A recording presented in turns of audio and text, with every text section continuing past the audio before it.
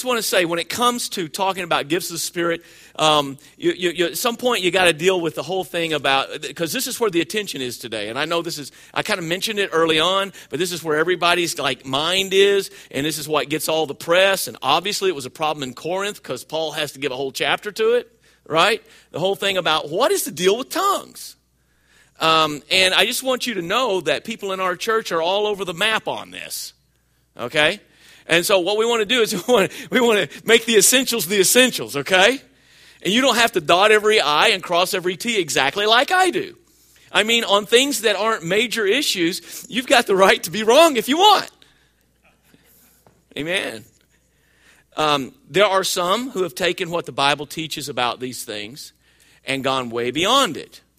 It's kind of like the Bible's kind of like the springboard and just, take off from there, right? Okay. And then there are those of us who, in reaction to that, have gone beyond what the Bible says by denying the presence of these things altogether. Okay, really? Yeah, we have. So we've got all these extremes. So in other words, there is, I believe, error in embracing more than what the Bible says. You can get off track. And then there's error of not embracing as much as the Bible says. And it's amazing what happens when we just take what the Bible says and let's just see what it says. All right? And we'll just go from there. I think that's just a pretty simple thing to do. And I don't know why more people don't get excited about doing it. But I've got good news that God's Word contains, there's a lot of controversy on this, a lot of emotion on it. Probably more emotion than anything. But God's Word contains everything that God intended to say about this matter. Yeah? God's not up in heaven wishing man, I wish I'd have been clearer, because people get all mixed up on this. He's not like, oh no, they're so confused. I wish I could go back and add this and clear that up, or just wait until the second edition of my Bible comes out and I'll fix this. God's not saying that. God said what he meant to say, and there is, obviously, when it comes to scriptures, it's there, and there is a lack of hard and fast clarity when it comes to this issue. Obviously, if that's the case, I think it was intentional. If God left it that way. All right? So follow me on this. God wants us to be open to anything that he chooses to do in this area. But he leaves us some clear parameters so that we can know when it's him doing it or not. Because, just like I said, a lot of things that people claim, the Lord led me this, or the Lord told me this, it's more them than it is the Lord. And just like we talked about this morning, if we're not careful, even in our acts of ministry and service, it can be more us than the Holy Spirit. If it's not motivated and actuated through love. Okay? So we're going to get into the text here. We're going to look in Acts also. But there are two schools of thought when it comes to this. What? What was the text? 1 Corinthians 14. We haven't read it yet. Okay. There's two schools of thought when it comes to this. All right. So I'm just going to give you a little technical stuff here. Ready? All right. So if you're taking notes, which you're probably not anyway. There are those who are cessationist and those who are non-cessationist. Is that good? I think you can kind of get the idea of what that means. There are those who are strict cessationist, and they believe that all of the sign-type gifts, whether it's tongues or miracles or anything at all, have totally ceased with the passing of the apostles and the completing of the New Testament. And I'll kind of show you where they get that. But they just like nothing. There's no basically supernatural really anything that's going on today. And then there are non-cessationists who believe God still works in these miraculous ways, and those fall into quite a few categories, and we actually fit into one of those. Although among the national association that we belong to, you're going to find, you go to church and you're going to find all kinds of different everything. Okay? So you can't just say we're one thing. But I can just kind of tell you where I'm at and where most of us are. Some think that all of these things that we're going to talk about with all these miracles and tongues and all that these things are not only in full operation, but it should be normal for every Christian to do all of these things just like the apostles did. And if you don't, then you really don't have the Lord. You're not saved, you or something. You need to get with it. All right? And then there are others who think these gifts are in play, but not experienced by everyone. And then there are those more in line with us who believe that there is no clear indication of Scripture that these gifts have ceased in entirety, but it is clear that most of the ways that they are being used today or not used today are not really biblical or helpful. Was that a mouthful? Okay. So we start off here and we didn't finish chapter 13 this morning. We're going to do that, Lord willing, next week, where he says, after all of this, he says, you guys are zealous from chapter 12, and you desire the best gifts, but what you need to do is to pursue what? Love.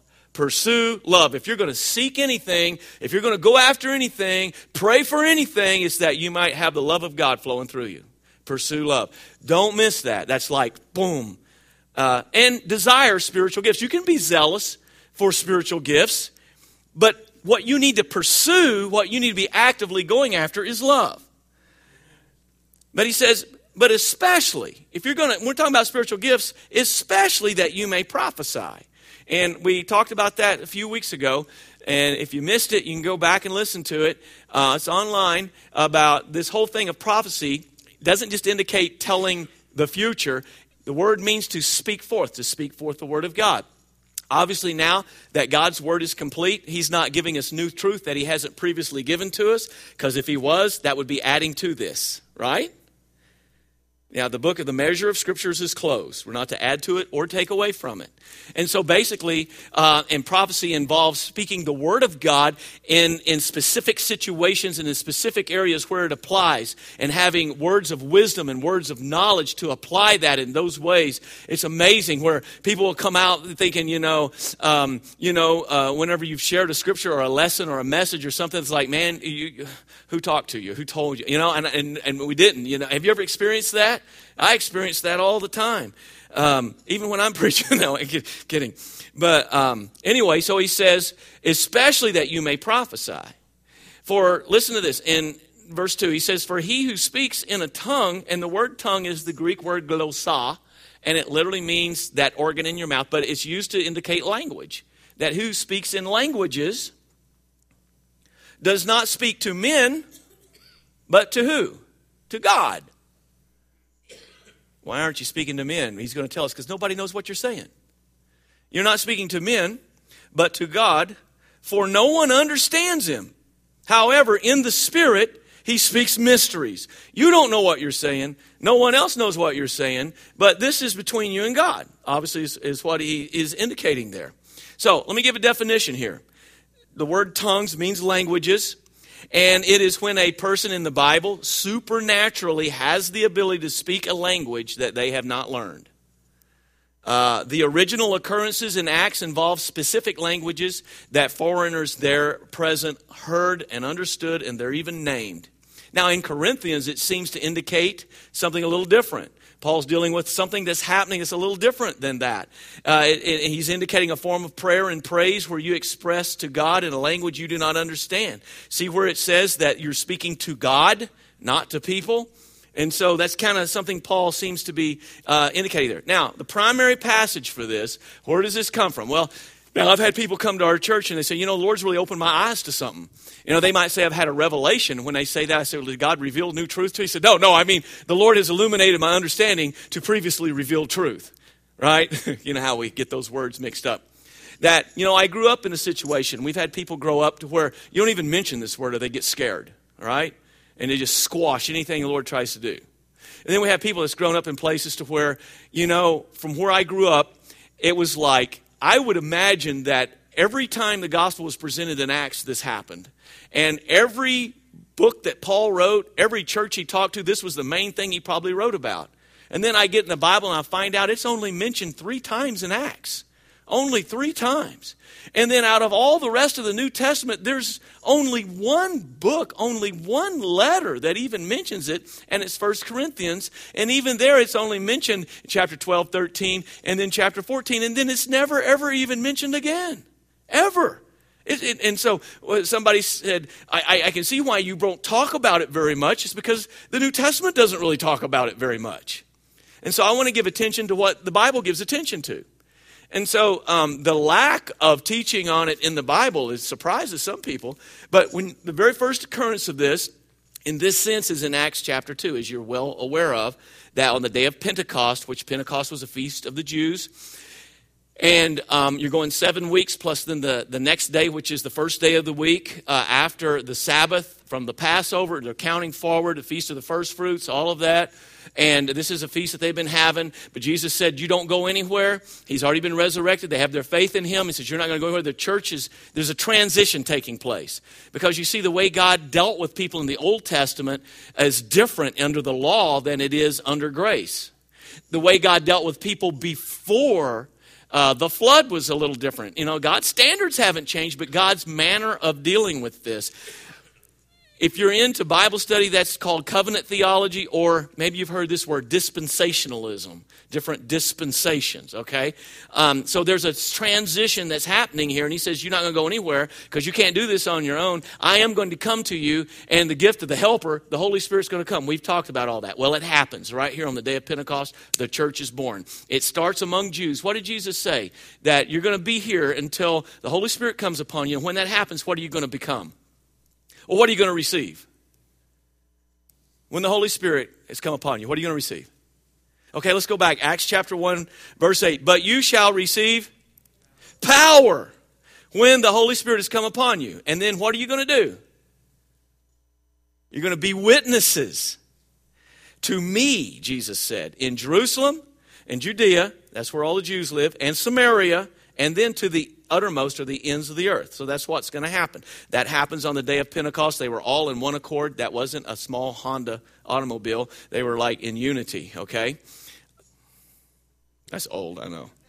And then suddenly there's a sound of a mighty rushing wind. And Jesus has already used the wind to compare to the Holy Spirit. You can feel its effects, but you can't see it, right?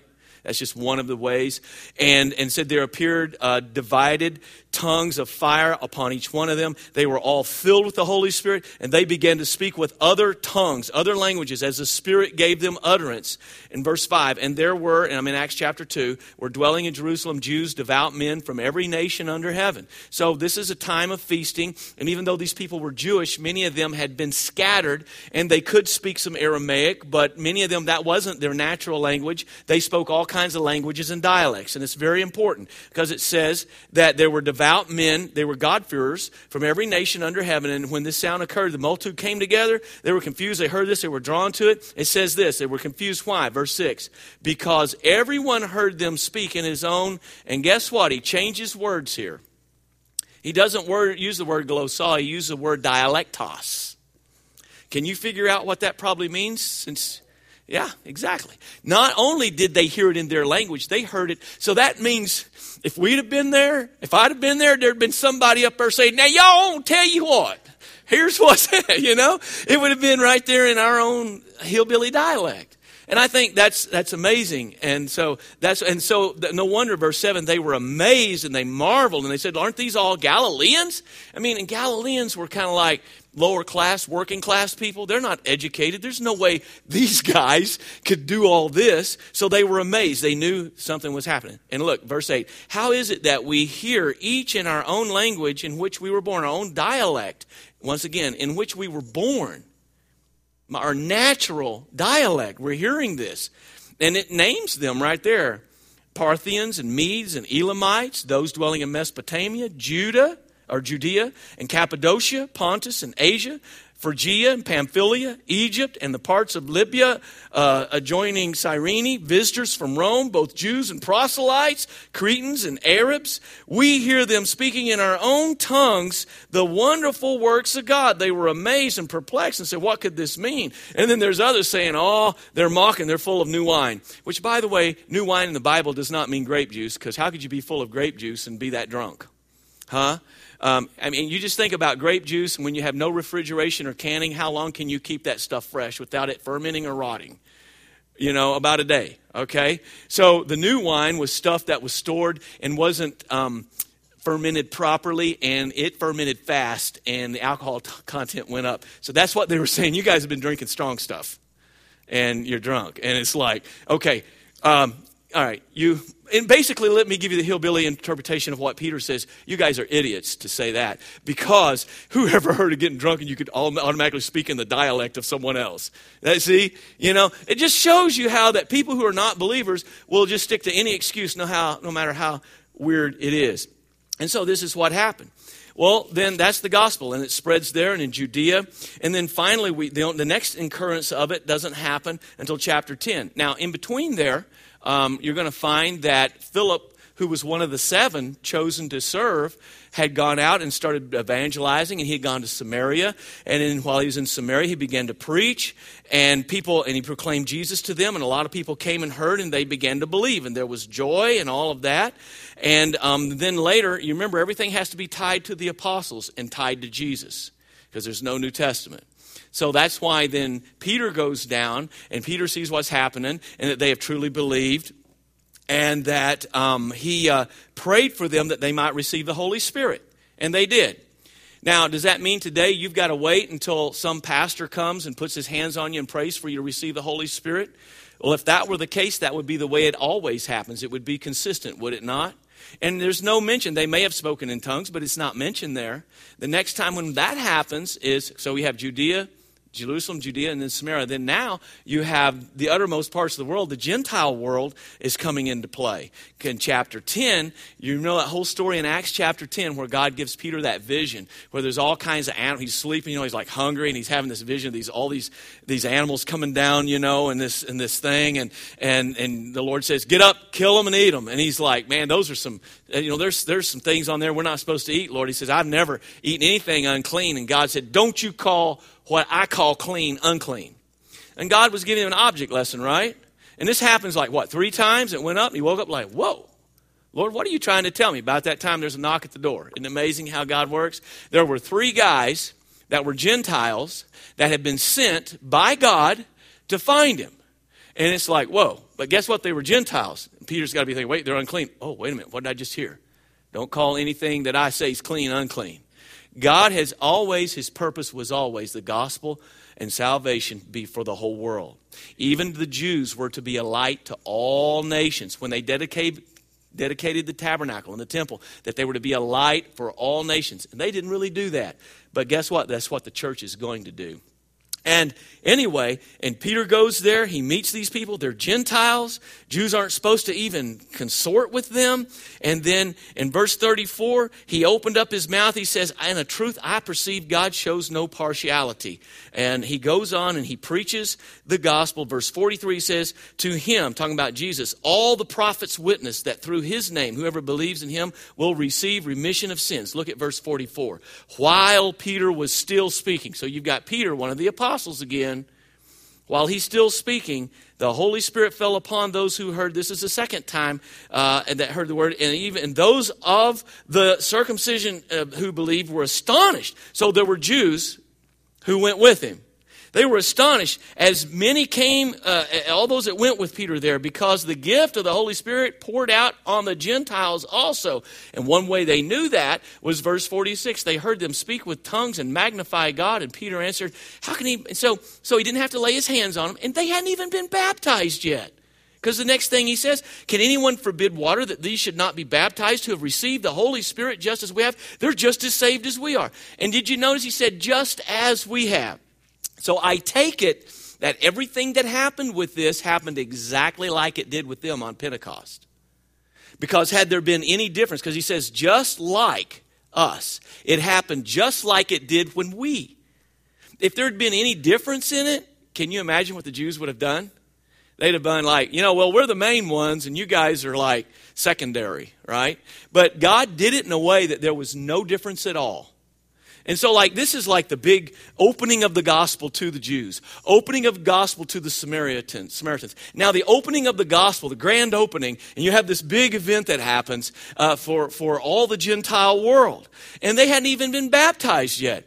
And then we've got people who say that you can't really truly be saved until you're water baptized. But here, before they're even water baptized, they're saved and filled with the Holy Spirit. Just like the others, the Jews. And so that's happened. He stayed there and was with them for a while. So I take it that probably there were distinct languages spoken. It doesn't go into detail. It doesn't tell us any more information, just that.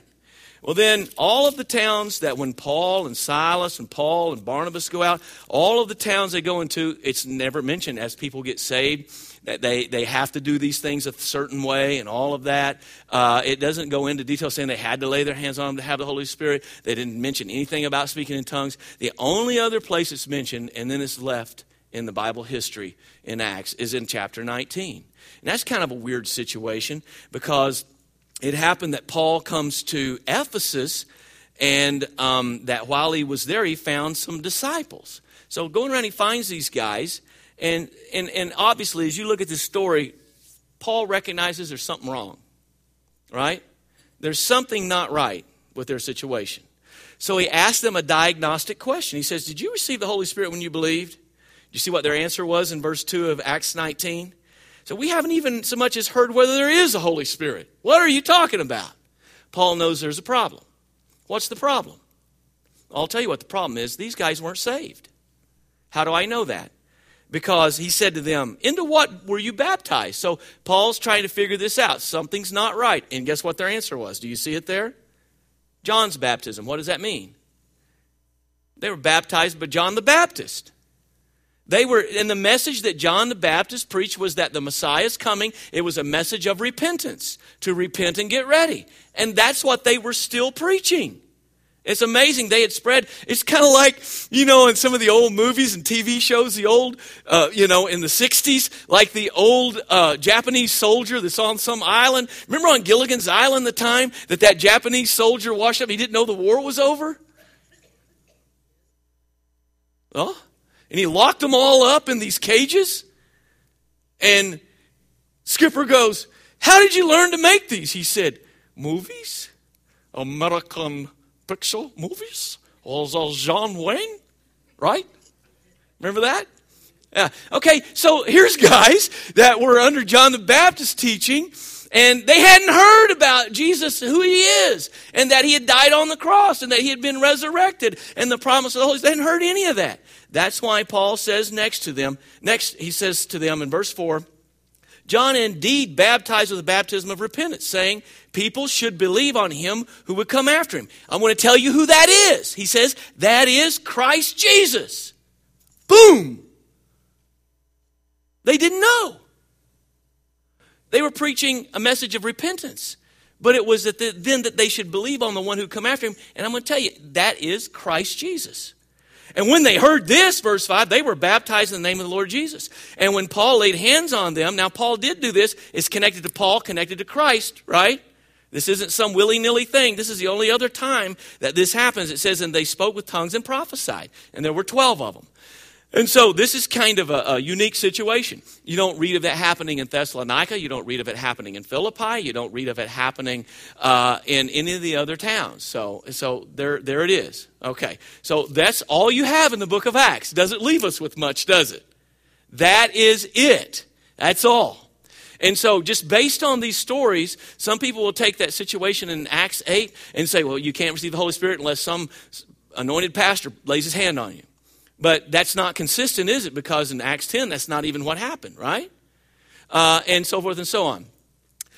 So back to 1 Corinthians chapter 14. So you have to be careful about building all your doctrine in the book of Acts because it is a time that there's transition taking place. So that gives us a foundation. We come back to chapter 14 of 1 Corinthians, and he goes on in verse 3, and he says that he who prophesies, he says, I want you to especially seek to prophesy, because the person who speaks in a tongue doesn't speak to men, but to God. Nobody understands him. Verse 3, he who prophesies speaks edification. Now, edification means something that encourages and builds up. So if you're prophesying, you're speaking edification and exhortation. or building and to comfort to men. So that's why it's better. It's better because it builds up, it exhorts, it comforts people. All right? The other, nobody knows what you're saying. So he's comparing them there. Now he says this. Now I wish you all spoke with tongues, but I wish you had every spiritual gift that was available to you. I wish that I wish that you had everything that is available. And so remember, the main object of his teaching here is we're all part of the body of Christ. Gifts are tools that God uses to build the body. And Paul is for more intimacy with the Spirit, more interaction with the Spirit. There's nothing he says about your interaction with the Spirit that I wouldn't desire you to have. In other words, I wish you had every spiritual gift known to man. I do. But even more, but mostly, here's what I wish. I wish that you prophesied. For he who prophesies and speaks forth the word of God is greater than he who speaks with tongues. And that's not what you hear in some circles. At all. At all. He says, unless he interprets that the church may receive edification. I don't know what you're saying unless somebody tells me what you're saying. Then I can be blessed or convicted or built up by it. And so I'm just simply giving you what he says here. Then in verse 6 he says, but now, brethren, if I come to you. So he's going to give a couple of examples here of why speaking the word of God is better. He says, if I come to you speaking with tongues, what profit? What shall I profit you? In other words, if I come to you speaking in tongues, what good is it going to do? Unless I speak to you by revelation, by knowledge, by prophesying, or by teaching. Unless I'm revealing to you the word of God, and I'm preaching it and helping you understand it. And then he goes to say, verse 7, even things without life. It's a flute or a harp. He gives a musical instrument. It says, when they make a sound, unless they make a distinction in the sounds, how are you going to know what's piped or played? I don't know that song. I don't know what if I were to get up on the piano right now and take off, you're going to be like, I have no idea what you're doing there. That doesn't even sound good. It doesn't sound like any song I know, right? Yeah, exactly. And so then he says, like even a trumpet, in those days they got out there and they had certain tunes that, that they blew the trumpet and it meant either to assemble or to attack or to retreat. And said, if the trumpeter makes an uncertain sound, who will prepare for battle? The soldiers are all there and they hear and they're like, everybody's looking at each other. And so he says, so likewise. So I'm just giving you an example here. So likewise, unless you utter by the tongue words easy to understand, and preachers who try to use complicated words to make themselves sound smart and people who understand them aren't doing themselves any good either, right? Comprende? I'm sorry. Unless you utter by the tongue words easy to understand, how will it be known what is spoken? So basically, you're speaking in a tongue. Here's what he says, for you will be speaking into the air. You're speaking to the air. You're not doing one person a bit of good, is what Paul's saying. Nobody benefits from it. Now, verse 10. I'm just bringing out what Paul's saying. Verse 10. It may be many kinds of languages in the world, and none of them is without significance. So there's all kinds of languages. Therefore, actually the Greek word is tongues. So if you were consistently translating it, there are many kinds of tongues in the world, and none of them is without significance. Therefore, if I do not know the meaning of the language, I'll be a foreigner to him who speaks, and he'll be a foreigner to me. So, this guy's speaking, and his language does mean something. And what you're speaking may mean something, but it doesn't mean anything to me because I don't understand it. Right? You're talking to the air and to yourself and to God.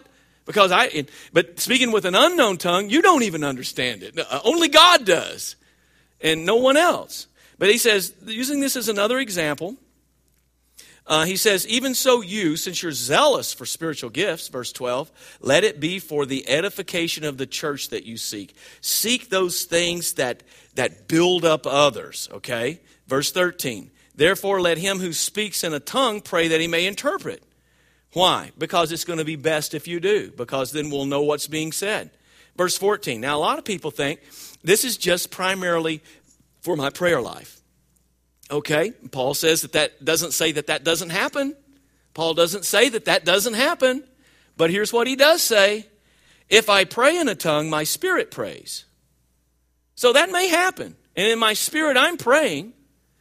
But he says, my understanding's unfruitful. I'm not even benefiting by knowing what's being prayed. So that's what Paul says. I can give you an example of when, in 99, when we were in Brazil, and this was right before that church service where I preached and did such an amazing job, and you told me, be sure you don't go so long with it, and don't, because the guy has to repeat everything you say and translate it, because none of them understood English, and Kurt Holland was interpreting my tongue, right, to those people in Portuguese, and so I get about halfway through, and I look back, and what would you have thought? If you looked halfway back, it's kind of dark in this old building, and I saw Clarissa going like this. You've heard this story before, some of you. I tell you what, it upset me. Afterwards, I got done, and we were out there, and I said, how dare you do what you did? She goes, what? I said, you know what you did. What? I said, you just about quenched the spirits, what you did. I mean, I wasn't even 15 minutes into that. And what? And I said, you know what you did. I looked back there, and you're doing that. She goes, I did not. I said, I saw you. And I turned to Kurt, and I said, did you not see it? He goes, I'm staying out of it. And she looked at me with the most puzzled look on her face. I was truly hurt because I thought, if I'd been going 30 minutes or so, I understand that. But it was not. And she looked down, and she had a necklace with a pendant on it, and she took hold of it and slid it back and forth. And just while I was talking, she was just kind of sliding that pendant on her necklace. But from where I stood, it looked like she was telling me, cut it off, buddy. See, that's a great illustration of how you can have communication problems in marriage, right? And sometimes you need to just clear them up. And then I'm like, oh, that's so funny. And it's still a funny story. It wasn't funny that day, but it's fun. It was funny at the end of the day. But anyway, but what I was going to say is before that, I gathered with several Brazilian pastors and leaders in that church. And they gathered around, and we gathered around like us, and we were all arm in arm, and they're praying. They're praying in Portuguese. And so after, they prayed a long time. They weren't worried about time like we are over there. Praying, and all of a sudden my arms are like going numb, It's like, okay, Lord, I know I love these guys, and I know that they're praying and loving you and thanking you and all of that, but come on. And then it finally came to Kurt, and I was going to pray last. And I was just kind of bored with the whole thing, tell you the truth, even though I could feel the fervency coming from them and the unity. And Kurt stopped me and he says, I just want you to know something. Every one of these guys has been praying for your family and your kids and for Hartville and for your church. And that's all they've been praying. Well, I broke down in tears. See, but without him interpreting, their prayer didn't impact me until he finally did. And that really helped this come alive to me. So anyway, that's a good illustration that I think about. And so verse 14, he says this, Paul says, for if I pray in a tongue, my spirit prays, but my understanding is unfruitful. What's the conclusion then? Here's my conclusion. He says, I will pray with the spirit, but he says, when I pray, I will also pray with the understanding. Well, I know what I'm saying. He says, I will sing with the spirit. So you've got to have the spirit part, the spirit moved part, however that is. But he says, I also will sing with the understanding. Otherwise, here's the thing. When you're together with people, he says, if you bless with the spirit, how will he who occupies the place of the uninformed say amen at your giving of thanks, since he doesn't understand what you say? I couldn't say amen to those guys' prayers because I didn't understand what they were saying until I was told. And so then he goes on, he says, for you indeed give thanks well. Now that may be what you're doing if you're praying in the Spirit and you're praying in a tongue. You may very well be giving thanks. But he says, verse 17, but the other is not edified. No one else is built up or edified by it. And then verse 18, he says, I thank God I speak with tongues more than you all. I love that. You have to read Corinthians to understand that a lot of these people really attacked Paul and his authority as an apostle. And if you've read it, 1st and 2nd Corinthians, you see he spends a lot of time having to defend who God called him to be. And he actually led them to the Lord, and now they think they're above him. And so he's kind of like, for the record, I've got you all beat. I speak in more languages and more tongues than all of you, and that's when I'm not writing Bible or taking trips to the third heaven or bringing people back from the dead with my hanky. So even if you speak with the tongue of an angel, I've got you beat.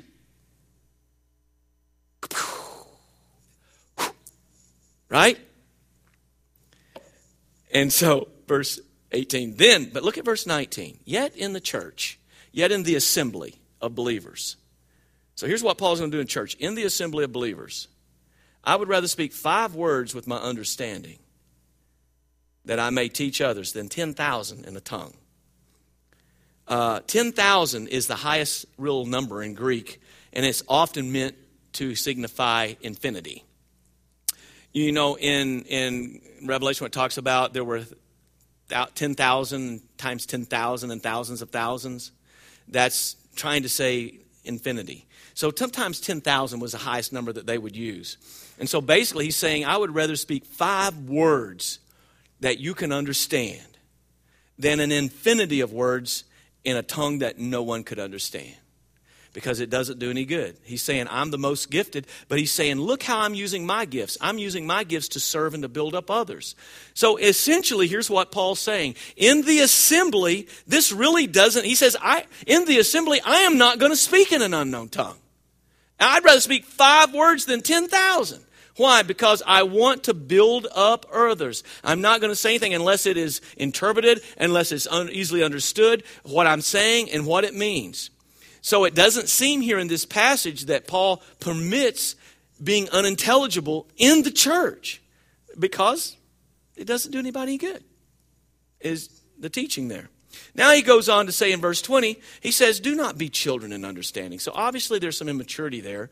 But he said, now in malice, and all that, being mean, be immature. But in understanding, don't be. Be mature in understanding. Now here's what I want you to get. You guys aren't getting it. You aren't understanding what this is all about. So now he's going to say, let me give you some deep teaching. Are you ready for it? All right, here we are in verse 21. In the law it is written. So he's going to go back and quote the only scripture that's already been written, and that's the Bible, the Old Testament. And he goes to Isaiah 28, verse 11. Now, in the context of this is where he says, with men of other tongues and other lips, I will speak to this people, and yet for all that they will not hear me. He kind of puts that passage together in a quote. And during that time, Isaiah is preaching, and guess what? The people of Judah are not listening. And so God says, you won't listen to me when I'm speaking clearly to you, but here's what's going to happen. You've rebelled against everything that I've tried to do. You're going to have to listen to people with what they call stammering lips, people that you don't understand. You're going to hear. You're going to have to listen. They were about to be captured by the Babylonians, but it was a sign. So Paul says very clearly in verse 22, therefore, what does he say? Tongues are for a sign, not to those who believe, but to unbelievers. But prophecy is not for unbelievers, but for those who believe. Now, what unbeliever? It says tongues are for a sign, not to those who believe, but to unbelievers. What unbelievers? It's very careful here that we know what unbelievers he's talking about. Because then later he says, if the church comes together in one place and everybody's speaking with a tongue and there comes in someone who's an unbeliever or uninformed, they're going to think you're crazy. So it can't just be regular unbelievers. Who are the unbelievers he's talking about? Well, who was that passage written to that he just quoted? To the Jews. So basically he says it is a sign to unbelieving Jews. It's the natural understanding. That's what he means. Because otherwise it wouldn't make sense for him to say, when unbelievers come in, they're not going to take it as a sign. They're going to take it that you're mad, you're crazy. So it was a sign to unbelieving Jews that, guess what? The gospel was not just for them. It was for the whole world. You remember the Tower of Babel? When man tried to do his own thing without God, God confused the tongues. God confused the languages. And here at the beginning, and as people separated, they lost the truth. God finally separated out a group of people, and in the Hebrew tongue, he began to give them his word. And now, guess what God is doing? God is undoing what happened at Babel. God is bringing all languages and all people groups back together as one in the gospel.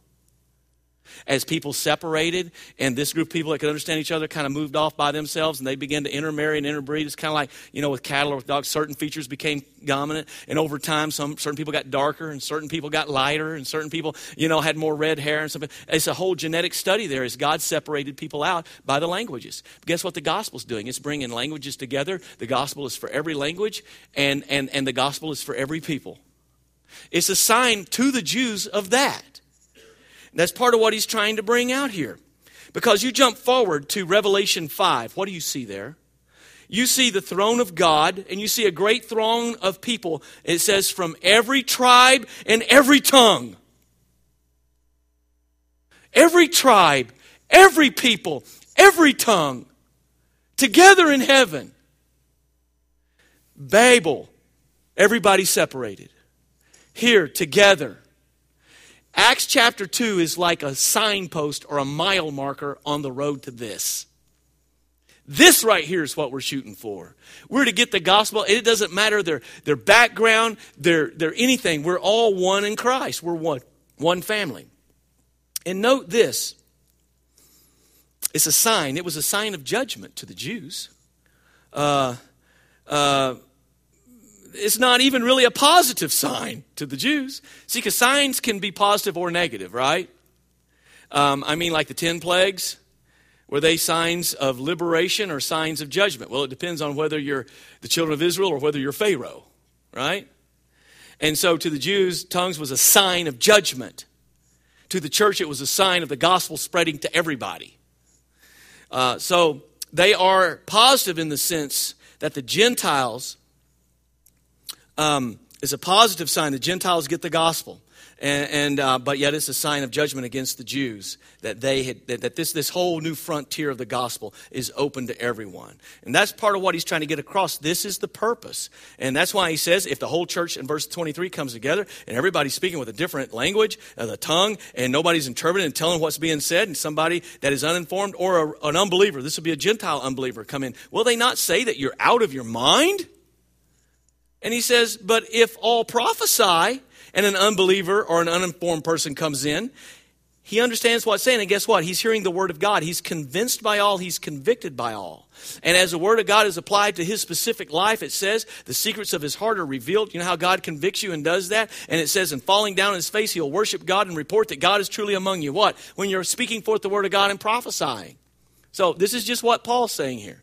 So then verse 26, how is it, brethren, when you come together, each of you has a psalm, a teaching, a tongue, a revelation, an interpretation. But he says, whatever it is, whatever you're doing, and you can say to us, you all do different things. Some of you are going to sing. Some of you are going to give a testimony. Some of you are going to give a lesson. Some of you are going to preach a sermon. But whatever you're doing, let it all be done to build up one another, not to just strut your stuff and show what you can do.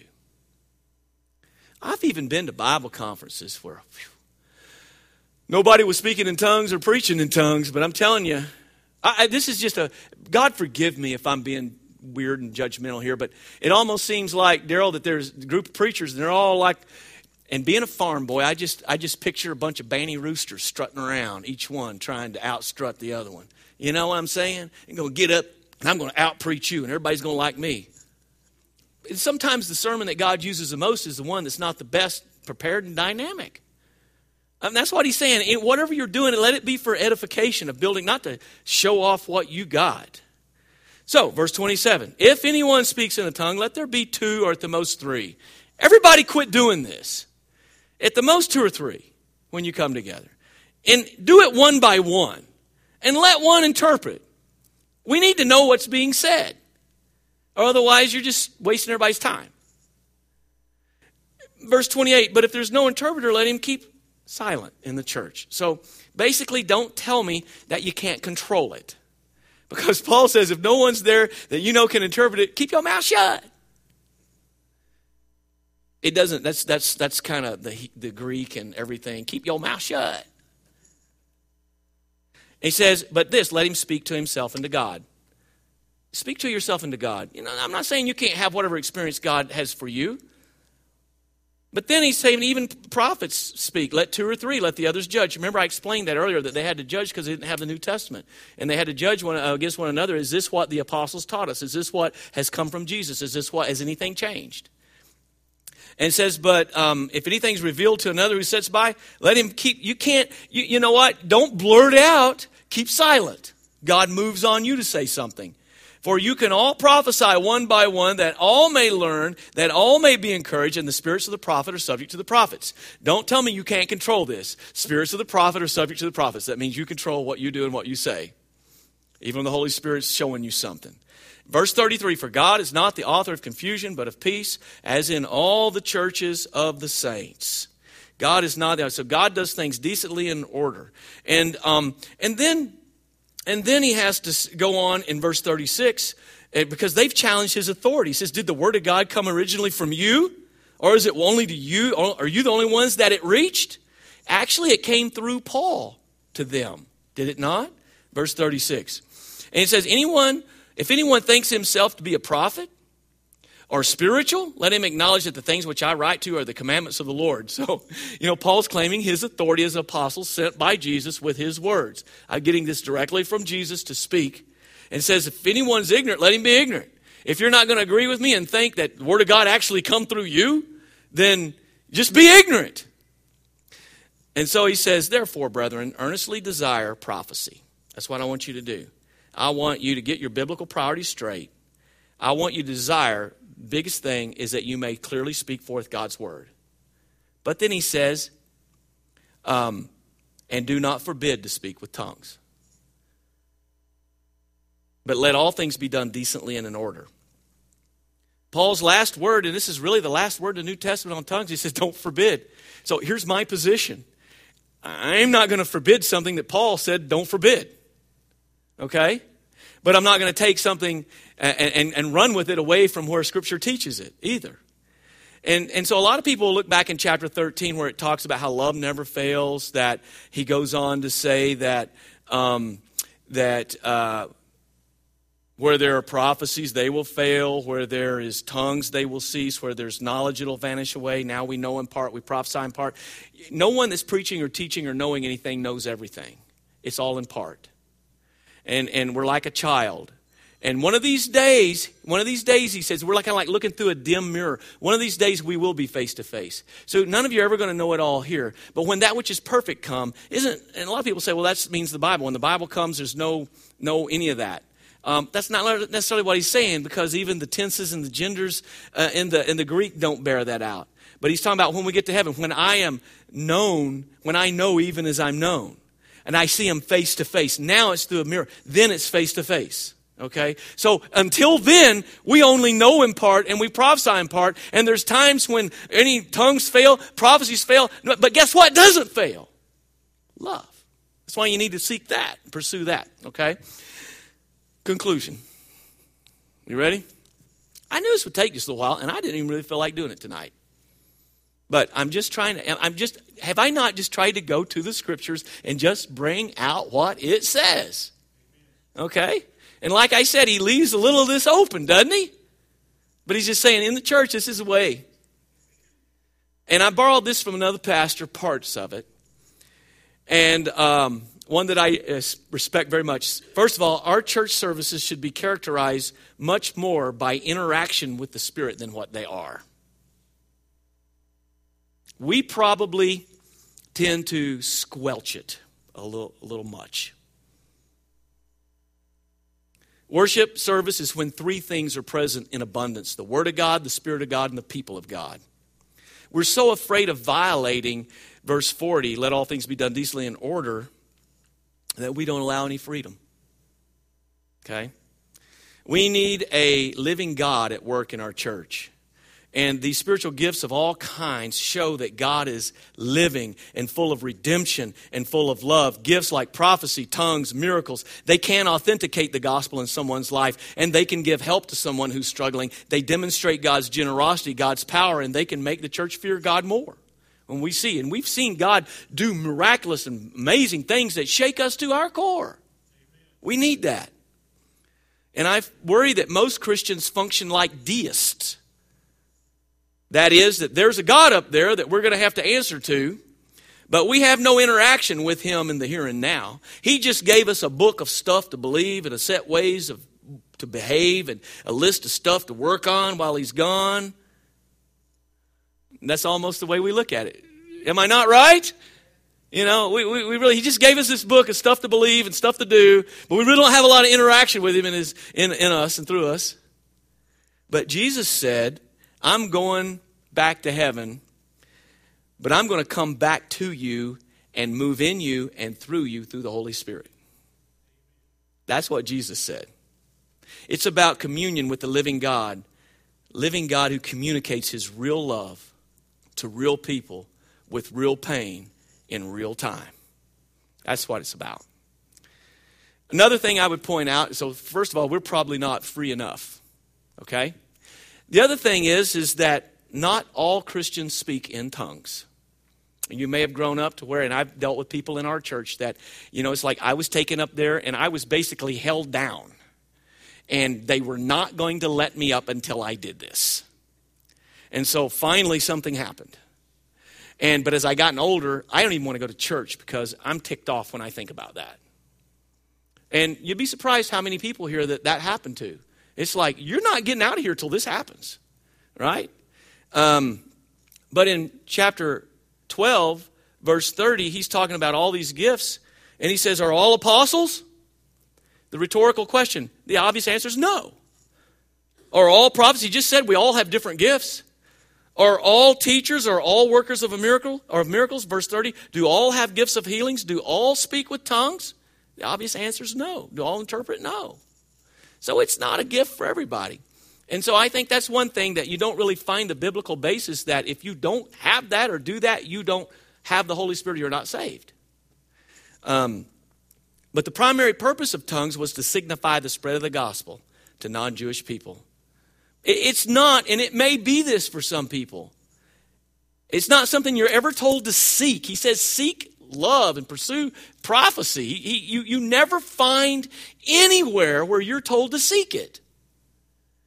And we've had people in our church come to me and say, that's all I was told. If you don't seek this and do this, then you're not going to have an experience with God. But let's find where he tells us to do that. I haven't found it. Okay? I've just read to you tonight. This has been a long message. But I've just read to you tonight everything really that the Bible has to say about tongues. I've read it all to you. And so sometimes people get, I'm not going to put God in a box ever of what he may do. Here's what I do know. In the early days, they were speaking in distinct languages, but it doesn't matter what people believe about this. All of their missionaries that actually go and preach the gospel have to go to language school and learn the language. Instead of, Joe Blow over here having some new message from God that nobody knows unless somebody interprets it. I mean, why does a missionary have to go 2 years to language school before he can even go teach the Bible? I have seen people, what I'm saying, there are different hues and varieties of these gifts. I've had people in moments of worship and prayer pray in a tongue. I couldn't understand what's being said, and neither could they. But I didn't question, is this really them or for God? Because I knew their heart was sincere. And then I've heard people, I'm just like, oh, Lord, shut them up. You know what I'm saying? And by the way, since prophecy is the greater gift, if you or anybody tries to interrupt my preaching by speaking in tongues, I will shout you down. And I'll tell you you're out of order. Because God said do things in order, and the more prominent gift does take precedence. And he said do things one by the other, right? And that's never happened to me. But Clarissa and I were actually in a big conference listening to Chuck Swindoll. You know, everybody heard of Chuck Swindoll? We're listening to Chuck Swindoll preach. And this guy on the front got up and started shouting out. And he just kind of went, it was just like this. And he said, somebody help this guy. And two guys, and it was almost like God seized him up. And he almost went into a seizure, and they carried him out of there. And it's like the Lord shut him up, and he left. But he says, hey, I'm preaching the Word of God here. But that was weird. It's never happened to me. But here's the last thing. Seeking tongues is not a sign of spiritual maturity. Seeking gifts that build up others is. Okay? So is it a real deal? Yeah, it's a real deal. But is it probably misunderstood, misused, and everything else today? Probably so. But I've just given you, and he doesn't go into a lot of detail, but I've given you everything the Bible has to say about it. And so this is something you work out in and through your own life, but you need to do it and sift every experience you have. So has this happened to me? Has this happened through me? Now you've got Scripture. You can sift it through to see, is this of God? Is this something? I may be speaking mysteries of God, but maybe this is just something God's doing in my life. But how to behave with it and how to handle it and everything else, you have it right here in chapter 14. And I'm so glad he gave us that. And it's there, and it hasn't expired, and it hasn't gone away, but yet we're too emotional to talk about it. Okay? So chill out. And worship God. Okay? and let's just enjoy His Word. Let's not squelch it, and let's not fake it. Amen.